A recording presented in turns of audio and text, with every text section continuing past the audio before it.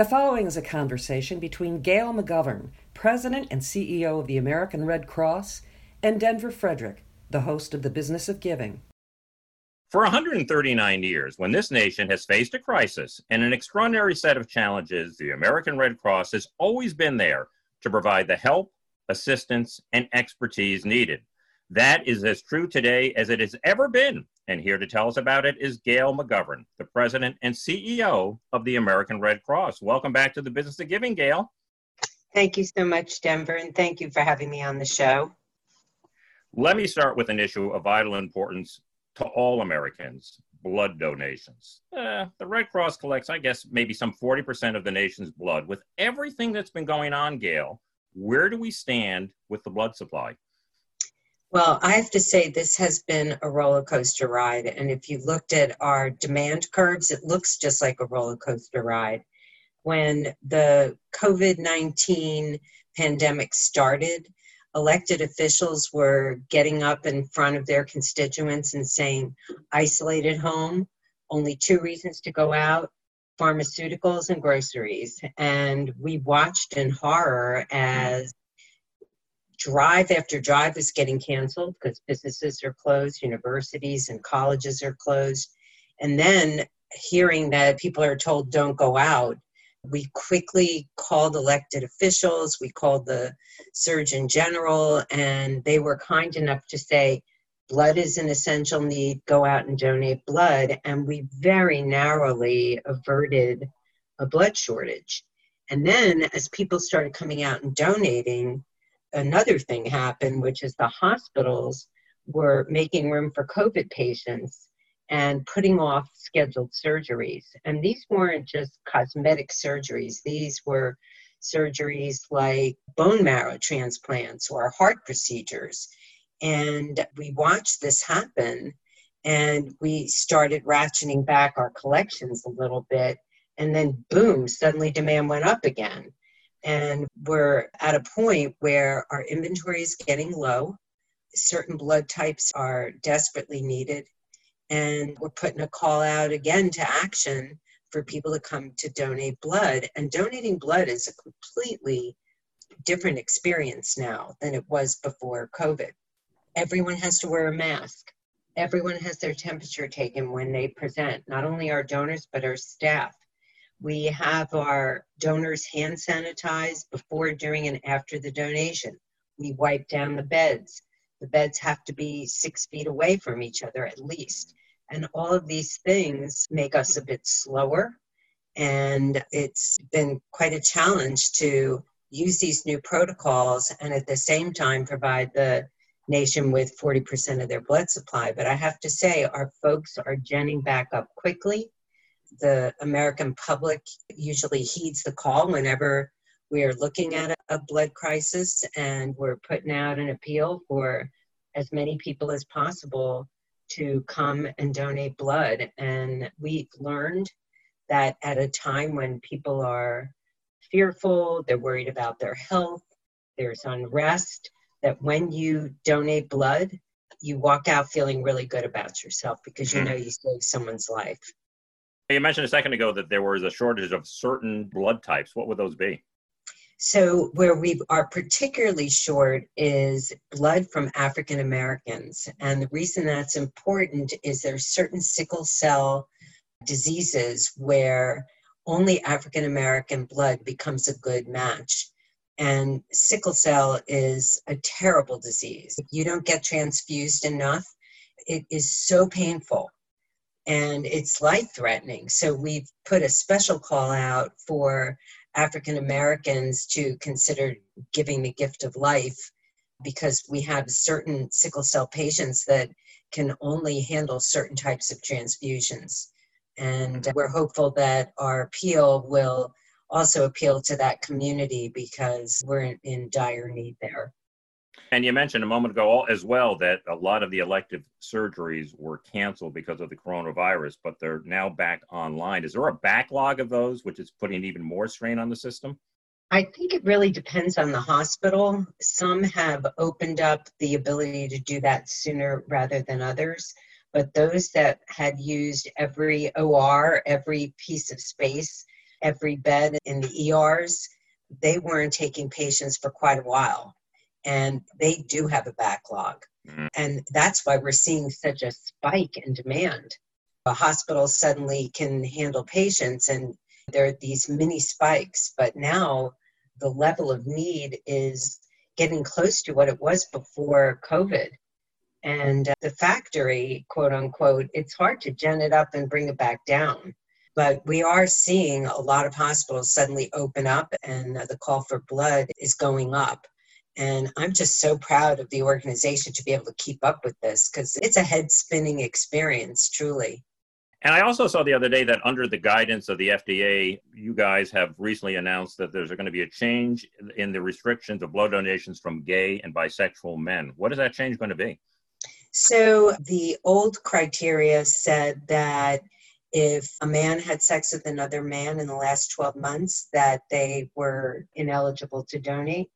The change brings that down to 3 months. And this has been an FDA mandate for years. Yep. For the longest time, it was a lifetime ban.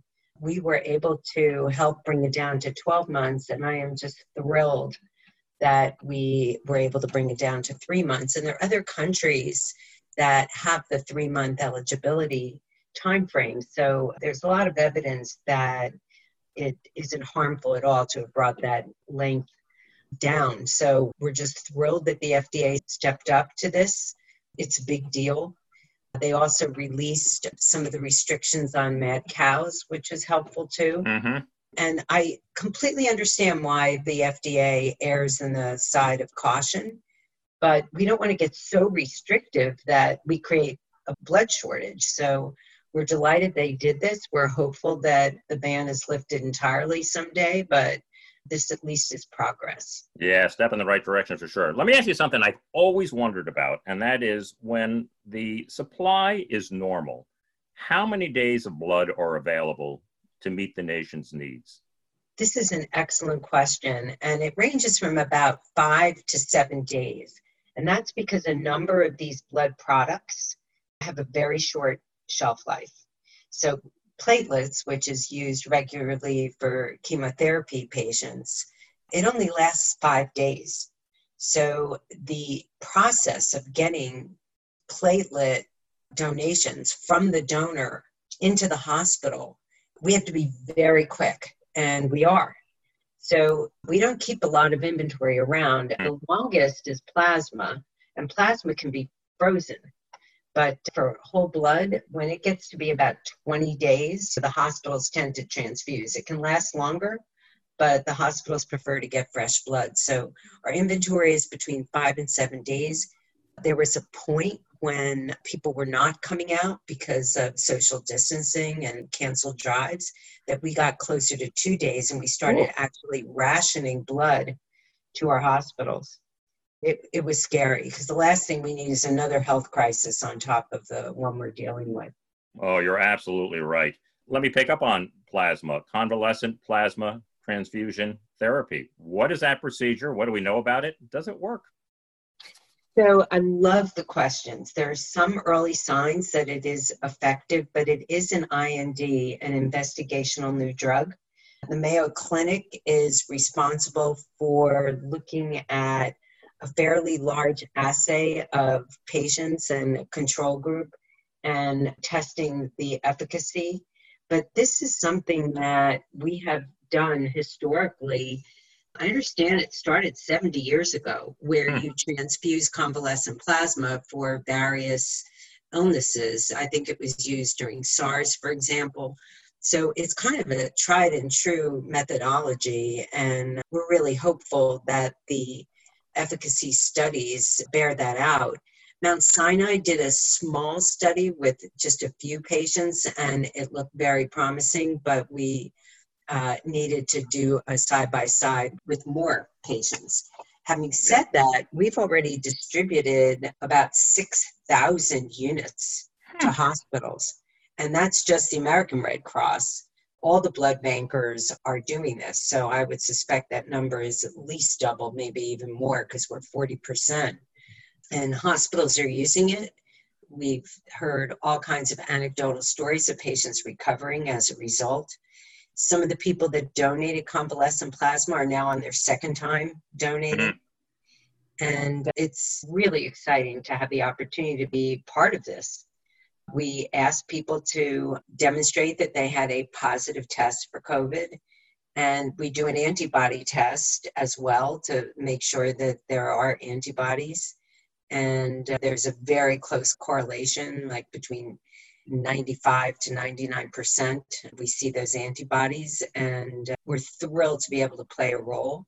Right now, our goal is to actually have inventory in the freezer in case this actually turns out to be a licensed product that's very effective. And I have my fingers crossed that that's the case. But so far, it looks promising. And we ask anybody who has dealt with this horrible disease and has recovered to consider donating their plasma. It's a wonderful gift. Yeah, it certainly is. That's all very, very cool. Let's move on to some other issues. The Red Cross has always had a long-standing and very special relationship with this nation's military men and women, not to mention veterans. Are you doing anything to help address the stress that they're currently under? So the short answer to that is yes. I would say arguably we probably provide more services to the military than just about any other nonprofit. During normal times, we have Red Cross volunteers embedded in all the military bases in the U.S., several of them overseas, and we handle a lot of emergency calls from family members, military members, and veterans. Usually that runs about 450,000 calls a year. We're actually seeing about a 10% increase as people are calling us because they're now unemployed. Veterans, for example, people are calling us because their spouses are unemployed. We coalesce all of the nonprofits that help the military. So if they call for something we don't provide, we hand them off to a nonprofit that will. And we usually have workshops.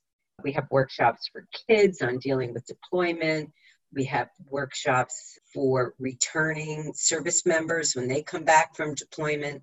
And we quickly stood up a number of those virtually. We have one for dealing with stress.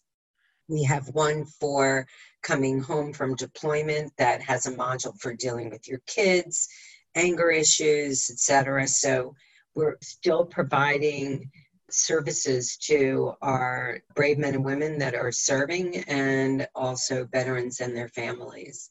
Fantastic. Gail, some of the most heartbreaking things we've all seen is when a family has to say goodbye to a loved one via FaceTime. And the Red Cross has always been there to help those struggling with loss and with grief. Have you been able to reimagine that in any way during this pandemic? What you're describing, Denver, is something we call family assistance. And we set those up physically during mass shootings, during the Boston Marathon bombing, etc. That's just something we do. Most people don't even know about it, but we are there staffing vigils, memorials, helping with funeral arrangements. And because of this world of social distancing, we actually put together a virtual family assistance program virtually. And it helps with mental health counseling, grief counseling, and sadly, people are taking advantage of that capability. It's an overwhelming time when people are doing funerals by Zoom. Yeah. And the loss is even more poignant when you can't be there. And that's why we quickly stood up this virtual condolence site for people to be able to cope with what they're dealing with. With all that is happening in the news, it can be easily forgotten that there are ongoing emergencies that the Red Cross needs to attend to. So let's talk about one that's occurred and maybe some others that are still to come. First, those 2 dam failures in Michigan. How did you address those considering these new rules of engagement and the environment you're now operating in? So that is a great example. And I'll also talk to you about the tornadoes that ripped through the Midwest and the South too. We've completely changed our protocols for disaster response. First of all, we try when possible to get the people that have survived a disaster into hotel rooms or dormitories. And that way they don't have to social distance. So for example, in the tornadoes that I mentioned, we had 1,500 people living in hotels.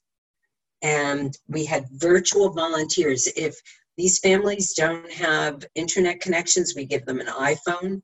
And we have families that are getting virtual support, financial aid, mental health counseling via an appliance. And it's really quite astounding. We still obviously have volunteers on the ground. What they are doing is they are taking boxed meals and food and supplies like hygiene kits, etc., and leaving them outside the hotel rooms so that people can gather them up and bring them in. And this is a bit of a hardship for people who are so used to giving hugs. Yeah, right. It's difficult. In fact, you know that we respond to about 64,000 disasters a year, and most of them are home fires. We've responded to 17,000 home fires so far since COVID-19 reared its ugly head. And same thing, we send the volunteer out. They put an iPhone a good social distance away from the family. They step back, the family picks up the phone, and we FaceTime with the family to figure out what they need. The dam burst in Michigan was an example of where local officials stood up a shelter. And we have a special protocol because sooner or later, with this hurricane season upon us, we're just not going to find enough hotel rooms and dormitories for people. So we will be opening up shelters. What was interesting about this, we have a protocol now that we take everyone's temperature when they walk in, including the volunteers. Everyone has to wear masks. We're going to set up the cots at least 6 feet away from each other so people can social distance. And anyone that has symptoms or is COVID positive or has a fever, there's an isolated area where local public health officials said that they will help take care of those people. Now, given all that, what happened in Michigan was congregate shelter was open. And a large number of people took advantage of the food and the supplies, but they stayed in their car and they slept in their car because they didn't want to go in the shelter, which is completely understandable. So we suspect that if there's a big disaster, we're going to see a lot of that. We're going to see people camp, which we see in California all the time. And we do sadly have some experience in all of this. During the Camp Fire in Northern California, we opened up a shelter and an outbreak of the norovirus occurred. We had, I would say, at least half the people, maybe more, were camping outside of the shelter. The people that were inside the shelter, the folks with norovirus, were completely isolated. Public health officials took care of them. We had rules that you had to use hand sanitizer when you go into the shelter. Everyone had masks.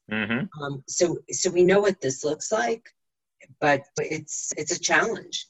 And I totally understand why people want to stay in their cars and be safe that way. And where possible, we're going to continue to do dormitories and hotels because there's goodness there. You're preventing the spread of the disease, but also I would imagine people are more comfortable than they would be in a congregate shelter. You mentioned a moment ago hurricane season. What kind of hurricane season is forecast? What are you doing to prepare for it? And maybe what should people be thinking about if one of those storms is coming their way? So there's a lot in what you just asked. So let me unpack it a little bit. First of all, the National Hurricane Center and NOAA have predicted a really rough hurricane season. Memory serves, I think they said there would be 19 named storms, and we've already had 3, and that's very unusual at this point in time to have had 3. Unfortunately, or fortunately, depending on your point of view, they're unable to predict which ones will make landfall and where. But the odds are that we're going to see a big hurricane. It happens almost every single year. So the way we've been preparing is stocking up on PPE so that people, when they present in the shelters, will have masks. We have trained thousands of volunteers on providing comfort virtually, so we can do a lot more of that. We're also have protocol where we're not doing any cafeteria style feeding, which we tend to do in our large congregate shelter. Everything will be boxed up and individualized.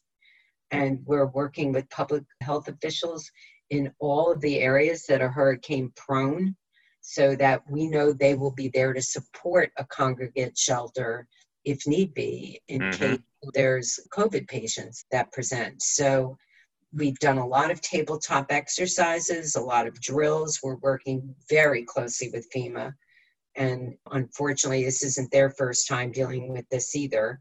Yeah. So we're doing everything possible to be as prepared as possible. And in terms of what people should do, it's what they should do in a non-COVID environment, which is make sure you're informed, you're watching the weather, you're listening, you have a battery-operated radio so you can be informed. You should have an emergency kit so you're not running around looking for your important papers or anything else like that. You've got 3 days worth of food, clothing, and everything else in case you can't get to a shelter quickly. And you should know what you're going to do in the event of a hurricane. You need a preparedness plan. So pick up the kids. How do you evacuate from your home? What are your emergency contacts? Where are you going to meet up? So, and it's easy. It's just have a kit, be prepared, and be informed. That's it. And listening to you, Gail, too, it sounds as if there's a silver lining to come out of all of this, is that in reimagining your service delivery model, and particularly going virtual the way you have in so many different capacities, that might help amplify what you do when we get back to normal. Would that be a fair statement? It's not only a fair statement, but it's an insightful and very accurate statement. We are, after every disaster, we have after action reports where we say, what did we do well? What did we learn? How do we apply what we learned to the next disaster? And I have to say, virtual care has become a core competency for us. And we would be remiss if we didn't use it more often. In the olden days, we would take a volunteer to respond to a disaster if and only if they could be away from their family for 3 weeks and work 12-hour shifts 7 days a week. And we have about between 30 and 50,000 volunteers that are willing to do that. But we can attract so many more people if we lowered the number of shifts and gave them the opportunity to respond virtually. Yeah. We've also learned that in a mid-sized disaster, it is possible to respond with hotel rooms and dormitories. It is possible to do that. And even without a face mask, and coming back to a world where we can give hugs again, I believe that people that just lost everything are more comfortable in a hotel room than in a congregate shelter. So we should be mindful of that. If there's another Hurricane Harvey, that's obviously not going to work. But for mid-sized disaster, it's something we should keep in mind. And the other thing, you mentioned the armed forces, we have big call centers where people are handling those calls. Well, since COVID, everybody's taking those calls from home. Technology lets you do that. And we also are learning how to save a lot of money. Internal meetings. You don't need to fly here, there, and everywhere. We're learning to be a lot more green. Do we really need to get a car and drive into the office every single day? We're learning a lot. We're an organization that loves helping others. So some of what we do obviously has to be physical. And let's face it, we have 8,000 people on the front lines collecting blood and everything else, but we've learned a lot even about that part of our business. We learn we can be nimble, we can be fast, we can be agile. They're ingenious things that we are doing across the board that we never would have done without this disaster. So to me, the silver lining is when all of this clears and there is a vaccine and we all come out and start living our lives again, our response and our mission fulfillment will have changed, and it will have changed for the better. I agree. That is so interesting. And it's not a replacement. It's just an amplification of everything that you've always done. Exactly. That is so true. Well said. The senseless death of George Floyd, the Red Cross issued a statement to address community unrest and uncertainty. Share that with us. So I have to say, in the 12 years that I have been at the American Red Cross, I have never experienced anything like this. Having the pandemic where everyone was fearful and worried, and your typical Red Crosser has such a higher purpose and such a beautiful mission that we're able to put that aside. But I am sure that every one of our volunteers and employees has had moments of longing to get out, fear to get out. The place was on edge to begin with, let's say. But I send notes and letters to all employees. I've gotten hundreds of responses to this one particular one that you're referring to. Our community is hurting. Our African American community is hurting. And we have 7 fundamental principles, and they're helping us get through this right now. We condemn a lack of humanity and a lack of unity, and those are 2 of our fundamental principles: humanity and unity, and universality. And watching this unfold and hearing how Red Crossers feel about it, and knowing that this is a sample of how the whole country is feeling right now, it's something like I have never dealt with before. And we're engaged in all of this too. In Minnesota, we've got about 51 people in hotels that lost their homes because of fire. We are supporting a big memorial service that is taking place. We're helping with vigils. In Houston, there's a big memorial service because that's where George Floyd grew up. And Right. We're providing health services, mental health counseling. There is a vigil in North Carolina. We're helping, giving comfort and everything that we know how to do on a smaller scale, because sadly these shootings and senseless deaths happen a lot. Having the whole country hurt from it is something like I've never witnessed. And I've told my team that we need to reach out to the African American community among us. And even if it feels awkward and you don't know what to say, an awkward outreach is much better than pretending this hasn't happened. And we're going to have to heal together.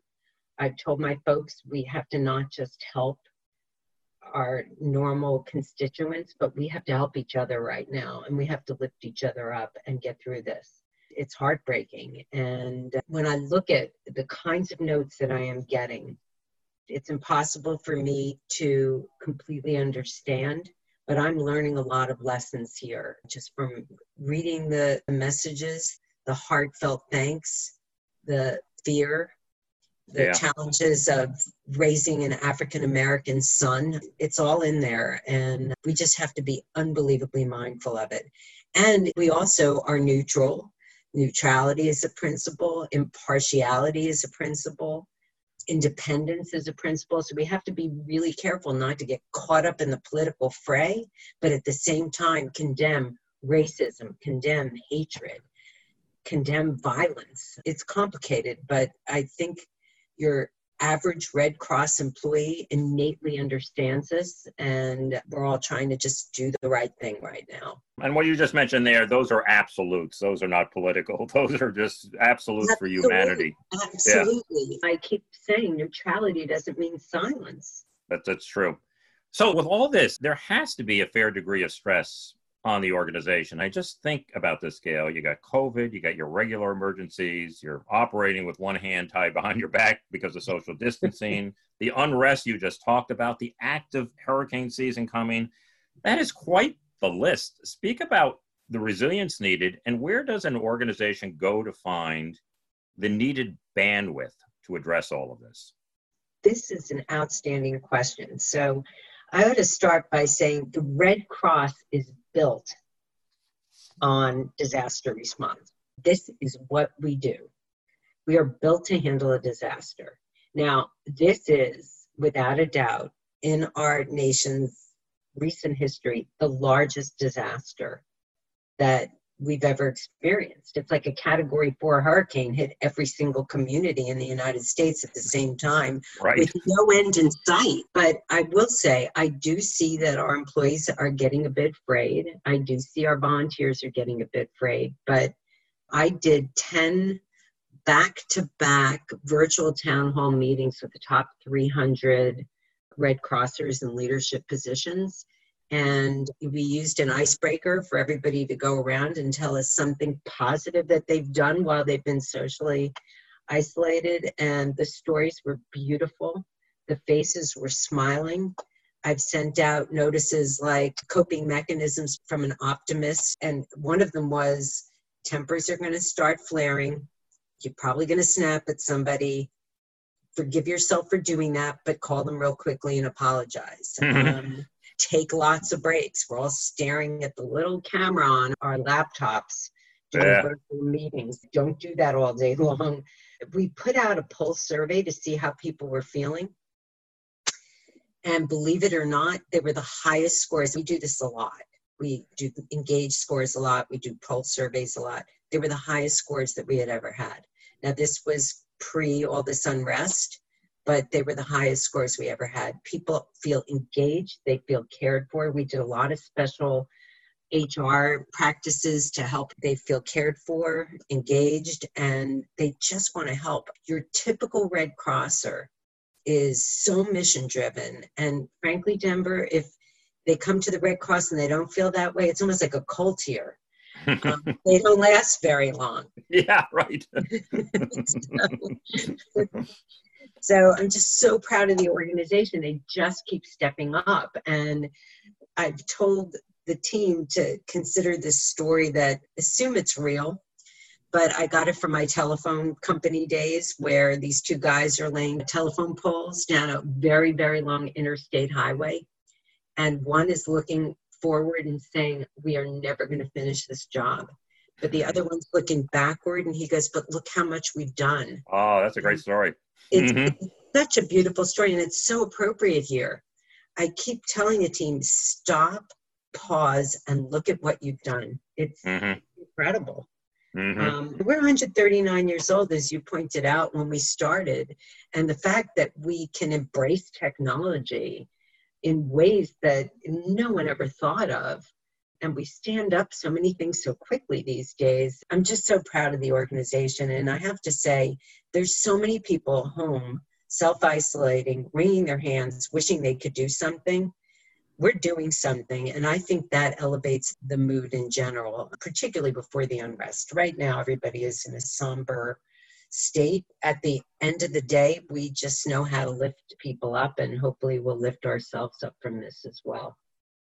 Finally, Gail, I have such admiration for you as a leader, but let me ask you, in terms of in a crisis like this, what are the keys and essentials that you've leaned on to help navigate the team through it? So I've learned a lot about leadership since I've come to the Red Cross Denver, and it kind of surprised me because after 28 years in for-profit, I thought I knew everything I needed. But what I've learned when it comes to leading the American Red Cross is you have to lead from the heart as much as you lead from your head. And I have learned to use that voice more and more often, particularly during this time of crisis. And I'm leading with empathy because I know what a lot of people are going through. I've been isolated too. Until recently, I haven't seen my daughter in months. I haven't seen my two stepsons in months. So I know what a lot of people are going through, and I'm leading as empathetically as I possibly can. And the other thing I always try to do is model optimism. I really do believe our country is going to rise above all of this. I really believe that with all of my heart. So it's easy for me to say it because I believe it. I feel that when you take on that persona and you lead like that, it's contagious. It is contagious. And so I feel like modeling optimism is really important. And the other thing I've learned as a leader, and this was way before I joined the Red Cross, is if you pick really great people and you give them seemingly impossible goals to achieve, great things will happen. It's amazing. And the Red Cross leadership at this time, they're just extraordinary. They're extraordinary. The dedication, the heart, the desire to help others, and the intellect of how to get us from here to there, it's stunning. It really is. Yeah. So I've learned as much from my team and from Red Cross leadership as I've imparted, I believe. Mm-hmm. And the other thing I will just finish with, and I really believe this, is the resiliency and the generosity of the American public. It's remarkable. People step up and open up their veins. People They step do. up and give us a $5 gift because they can't give any more. People step up and help each other. And that's why I think we're going to get through this crisis. And I pray that we're going to get through this moment of the civil unrest as well. Mindset is everything. And I was thinking about when you were talking about impossible goals for the team, it reminded me of a story. Somebody said once that if you're having trouble pushing a rock up a hill, the thing to do is go find a bigger rock. Because essentially you'll change your tools and people will get excited. Look at that rock Gail's trying to push up. I want to be part of this. And I've always found that to be a real good source of wisdom. Well, I'm going to use that. It's difficult to listen to you, Gail, and not feel compelled to do something to be a service. So what can people do? Where do they go to support your work, to give blood? Just tell us, give them a frictionless way that they can get involved. So we always need three things. And you mentioned the first, blood. RedCross.org, redcrossblood.org. Or even just Red Cross, or they can use our blood app to donate blood, which is very, very cool. It will even tell you when your blood is shipped and where it went. Or they can call 1-800-RED-CROSS. We can always use financial support, particularly during this point in time. Our operations are much more costly with all of the new protocols. Once again, redcross.org. And we can always use volunteers. And now so much is virtual, people can volunteer with their jammies on from their homes. So. You make everything so inviting. Well, I want to thank you, Gail, for taking the time to share these insights with us. It is always such a pleasure to have you on the show. Thanks, and be well. And thank you, Denver. You're a wonderful interviewer, and I enjoyed the time immensely. Thank you. Take care.